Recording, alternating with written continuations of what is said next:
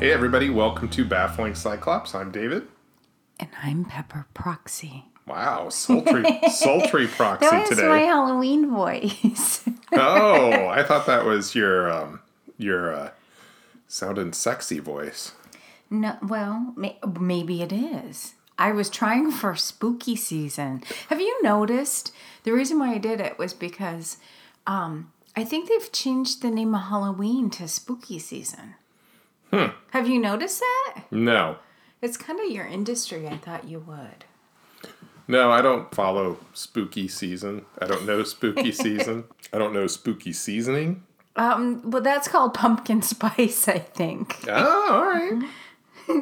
Well, anyway, it's something to kind of be on the lookout for because I've heard multiple people say it's spooky season. And I think it could be, you know how Hallmark made up holidays? Mm-hmm. It could be like an industry term to sell more stuff. Lengthen the Halloween season. Yeah.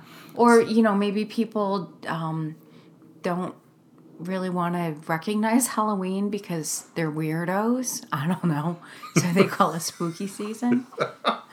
I don't get the whole spooky season thing, but whatever brings out more monsters, I'm cool with it. Me too. I think it's a good thing. All right. I'm pro vampire. Well, wait, you are? Well, fake vampire. Are you pro George Burns? He was gone. We just went back. Yeah, somebody snatched him up. Somebody snatched up George Burns in his coffin box. Yep. And with his cigar permanently attached to his little teeny tiny George Burns doll hand. Yeah. Well, let me ask you. You know what I said when I saw it was gone? What? Good night, Gracie. Ha. Let me ask you this. If George had still been there, would you have gotten him? Yeah. Okay. You just wanted to visit him. But we did find one gem at the Goodwill this week. It was quite a gem. Which we didn't realize what we had at first.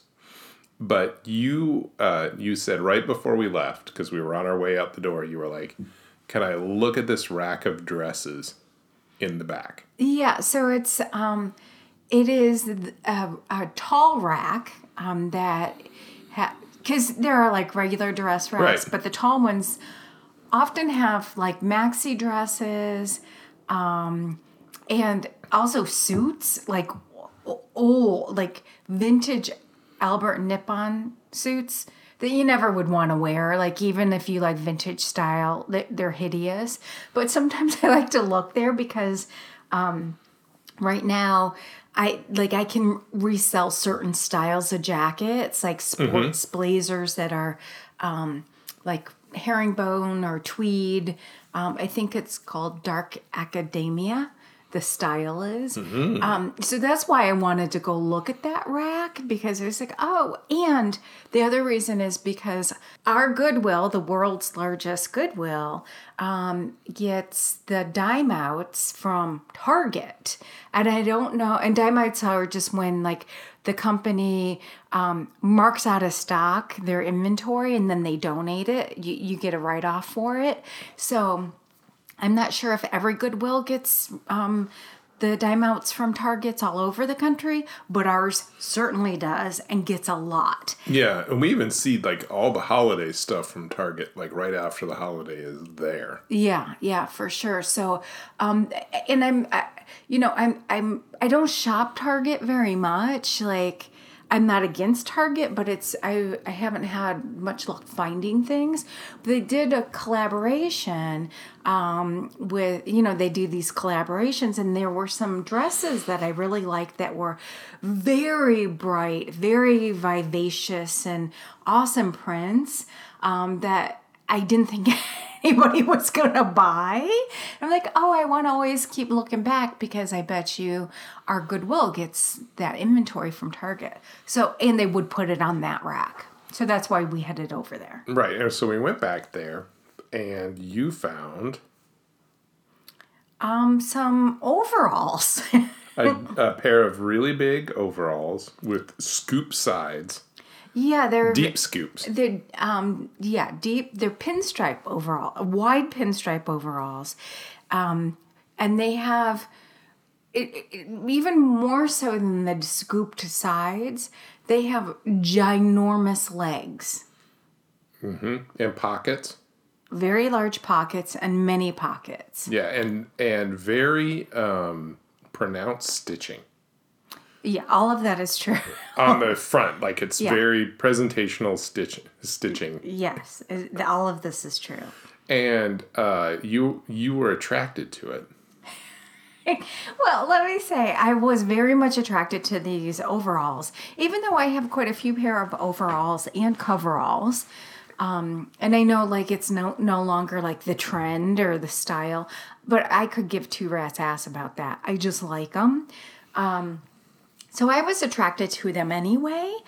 But then when I noticed this other shopper who had incredible style, she was wearing a vintage Western style shirt, super cute, high-rise vintage Wrangler jeans. She just had it all going on. She looked great. She was like circling the wagons when I was looking at these overalls. And then when we looked inside, we saw that they were actually costumes from a play at Seattle's Children's Theater. Of course they were. For the play Give a Mouse a Cookie. And yes, and then he wants a drink of milk or something like that. Yeah, but It's Give a Mouse based a on Cookie. a children's book, right? Yeah, and so there was a man who was playing a mouse in the play that wore these overalls. Yes, he was larger. Well, he wasn't a small man. No, it wasn't like a little teeny tiny man. No. But on you, the overalls are very oversized.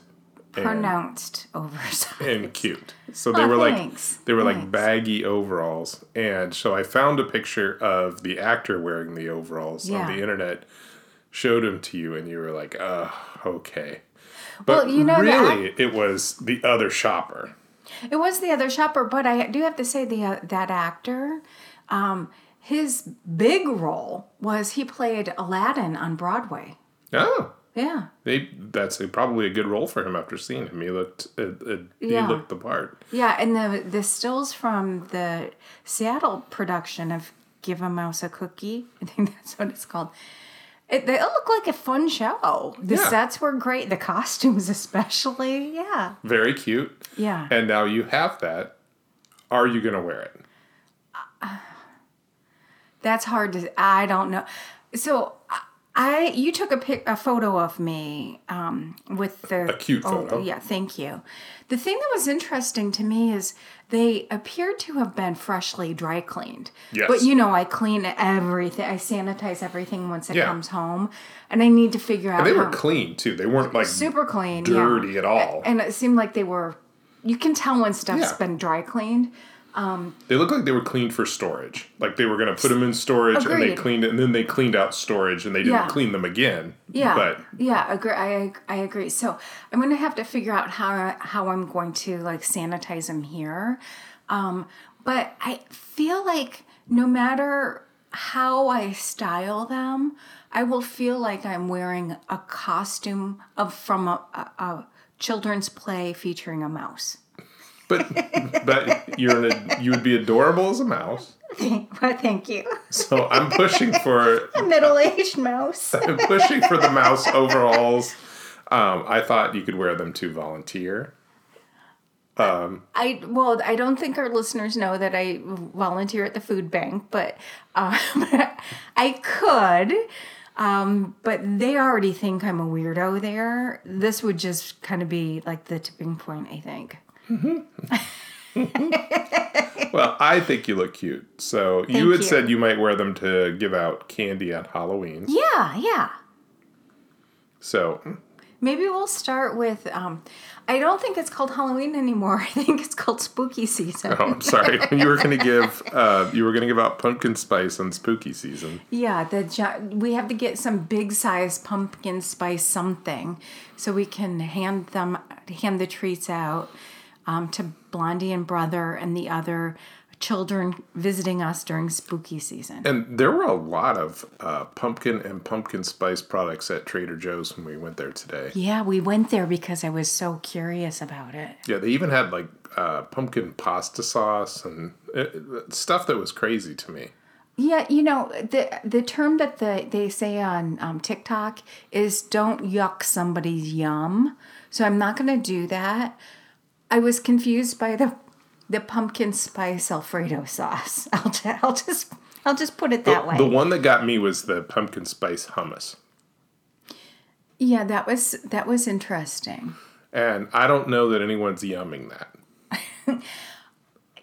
We'll see. Maybe if any of our listeners have picked it up and they like it, let us know. And I'm not one to just say things I don't like. So I don't think I'm somebody that continuously yucks a yum. Yeah. But I also am not going to lie if I don't like something, Yeah. and that sounds disturbing to me. Well, here's the thing to me.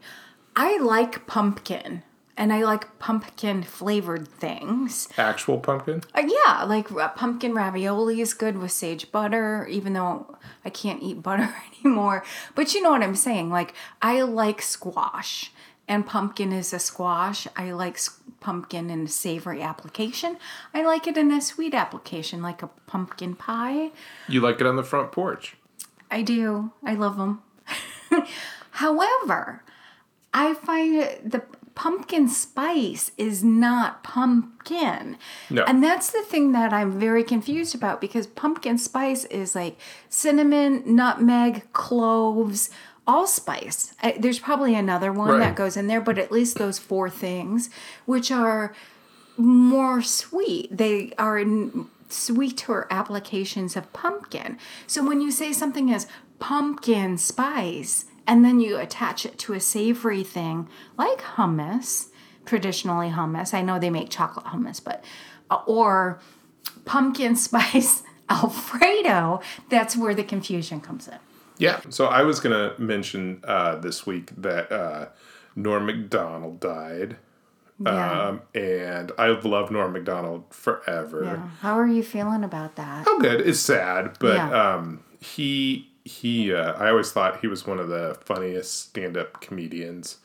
And we have liked him since before he was on Saturday Night Live. There were clips from him on Short Attention Span Theater that we used to watch of him talking about somebody who was a serial killer whose dog told him to do it, and then his best friend goes, "No, it was me, Steve." And he's we also watched him. He had a sitcom called Norm, and the dad from Elf was on it. Yeah, that was in the late 90s. That wasn't on very long, though. No.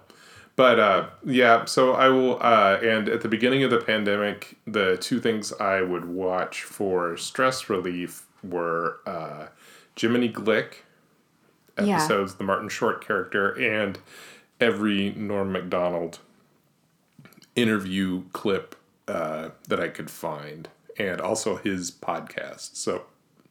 So shout out to Norm Macdonald.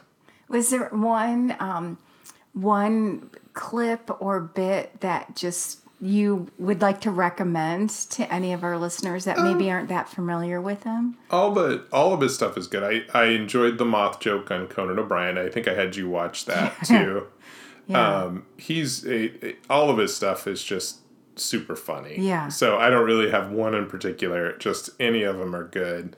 And as I was saying to you today, I think one of the reasons I liked him so much is he would start telling a story or a joke, and you would think he didn't know what he was doing.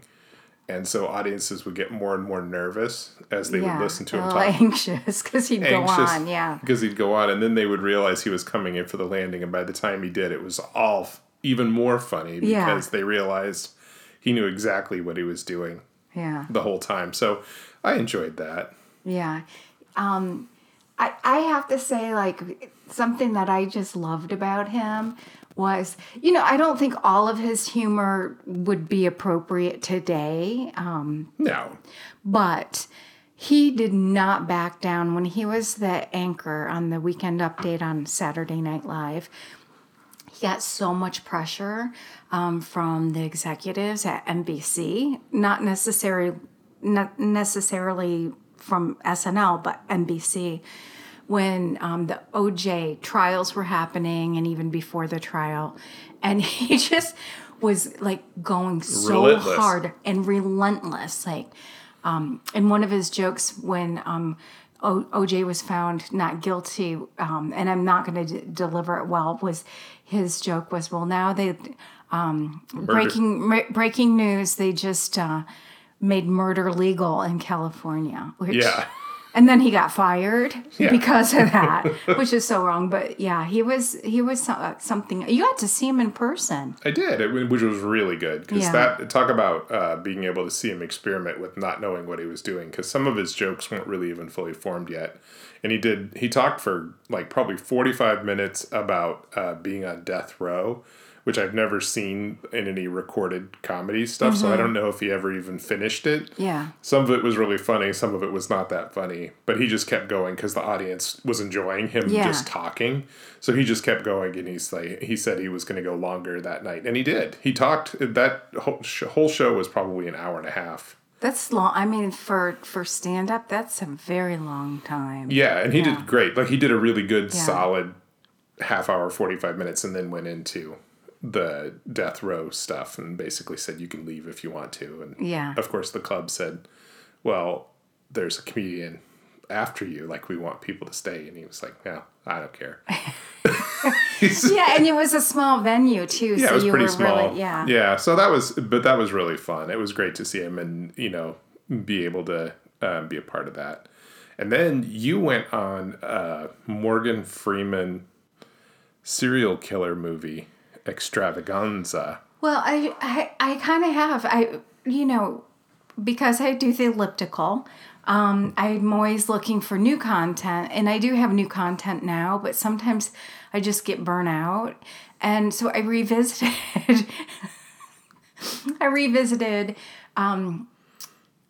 David Fincher this week and watched The Girl with the Dragon Tattoo. Right. And then after, it was a great movie. It really is a good movie. It wasn't what I remembered, but it was a great movie. And then I was like, okay, so what came up next in my queue was like Kiss the Girls, this Morgan Freeman. I almost said Fairchild. Ashley Judd movie from the 90s, mid-90s. And then I was telling you about that and how I watched The Girl with the Dragon Tattoo. I was just going to say, you did the David Fincher movie, and then you did the Morgan Freeman movie, and then we decided to watch the David Fincher Morgan Freeman movie. We sure did. They came together into Seven. I like the movie Seven. I don't think it's the tone of it has aged that well, because it almost seems like a parody of that kind of movie now, even though it was one of the originals of that kind of movie. Right. And I like, in retrospect, I like the fact that the killer character isn't in most of the movie. Yeah. Because now I think he would be seen as heroic, like the Joker in that Joker movie. Oh. Where he has been wronged by society and he wants to teach them a lesson. So he would be seen as like a heroic figure because he was trying to do some crazy thing that I don't understand. Yeah. And he saw things as relentlessly dark. So I think people would think that they identified with him. I think that by only having him at the end of the movie, it kind of short circuits that, because he comes off as just like a really weird, creepy character. I also think having Kevin Spacey play him, after what we know about Kevin Spacey now, you're like, ooh. Well, the thing that kind of made me feel like it was a parody movie, even though it was one of the cutting edge films of that genre, was that the Rain was another character in the movie. Yeah. And I was like, at first I was like, oh my gosh, that fake rain is so distracting. And then it became more and more distracting to the point where I was giggling when the sun is like blinding them, and then these buckets the rain was a third or fourth character in the film. Yeah, and for the beginning of the movie, and I'm sure this was a choice, they basically made the outside street noises of New York part of every scene, even if people were just like in their apartment in bed. Yeah. You could hear the people in the apartments next door. You could hear all the cars outside. And then Morgan Freeman goes to Brad Pitt and Gwyneth Paltrow's apartment for dinner and laughs. And at that point, they stop including all the sounds. Oh, once it's acknowledged by Morgan. Yeah, once it's acknowledged by Morgan Freeman. They still do things specifically. Like one of the running jokes is in Brad Pitt's apartment, the subway goes by every 5 minutes, and they still include that part of it. But they don't necessarily have every street noise. Yeah. in every scene. Watching it again, I only watched it twice back in the 90s and now. It definitely feels real ham-handed. Yeah. And I have to say, what a difference 20 years makes, because Nightcrawler is just phenomenal. It's phenomenal. Well, it's interesting, too, because I think that that movie really set the tone for a lot of other movies like that. And it's just so dark, noisy, and relentlessly violent, even though most of the violence in that is kind of more him talking about it than actually doing it. Yeah. But some of it, when they talk about him torturing somebody for a year, which is one of the plot points, they say it in a very serious way, but it sounds so stupid. Like, because it's like so much planning went into his crimes that it was ridiculous. Like, and there's no way he could have pulled off everything that they say he pulled off. Especially because he's Kevin Spacey with no hair. Like, talk about seeing what his hairline really is. So... But can I also say it felt, you know how I always say I love Homicide: Life on the Killing Streets, the TV show from the 90s? Yes. It's still a great show. But watching Seven felt like it was almost as though it was presented as a stage production. Mm-hmm. I don't know if there was a mouse wearing giant overalls, but it read like a stage production. And I think a lot of like dramas and from that era, the early 90s to the mid 90s, had that actorly kind of thing going on. Yeah, we just watched, what was that movie we recently watched about the serial killer that was set back in that time period? It was called The Little Things, and it was interesting in the sense that it was written back in the 90s, and they didn't record, or they didn't make it into a movie until now. So it had all the cliches from that time period, including an ending out in the middle of nowhere where the detective is supposed to get suckered into the murder, just like Seven did. So weird, I don't remember. The only part of the movie I remember was Denzel Washington kind of played the same character he has been playing lately, like a cop or a sheriff that's kind of grouchy. But didn't they update it where they had cell phones? Or no, they didn't have cell phones. I can't remember. It was set in the early 1990s. Okay. But it was and Rami Malek was in it. Oh, yeah, I really like him. Yeah. Yeah. Yeah. And but it was very much of the Seven ilk. It would look like it was written the day after somebody saw Seven. Yeah. And then people were like, "This is a little Seven-esque. Maybe we shouldn't." We should hold it. We should hold it. And then, like 30 years later, they were like, "Now's the time." You're like, wait a minute. I think we put that in the deep freezer with the pumpkin spice latte. Yeah, exactly. Exactly. Have Denzel Washington put on his mouse clothes and come out and do this. Perform. Yeah, and perform this. Mm-hmm. So that was kind of my read on it. What did you end up thinking about it after watching Seven again? I kind of like what I said, that it felt very stage performance-y. Did you enjoy it, though? Yeah, it was a little long for me. I think I could wait another 20 years and watch it again. I do love the fact that at that time, and I think I said this earlier to you when we were on our walk, like, I didn't see the movies at that period in time of it being like a genre. And now it so is. And it's kind of interesting to go back and watch movies made during that time and see like the pacing and how they're how it's directed maybe, as well as the cinematography, because it's very telling of that moment. Yeah, and the next one that either you were going to watch or we were going to watch together was the Sigourney Weaver movie Copycat. I think I want to watch that one next. Yeah, so we'll go back through all the serial movies of the early to mid 90s. Sounds good. I think Seven and Copycat were both released in 1985. Makes sense. Yeah, that makes sense. It was right then when it was all coming to a head. Anything else you wanted to talk about? I think we're set. I'm going to go try to clean my new overalls. All right. I love you. You do? I do. I love you too. All right. Bye. Don't forget to subscribe to this podcast.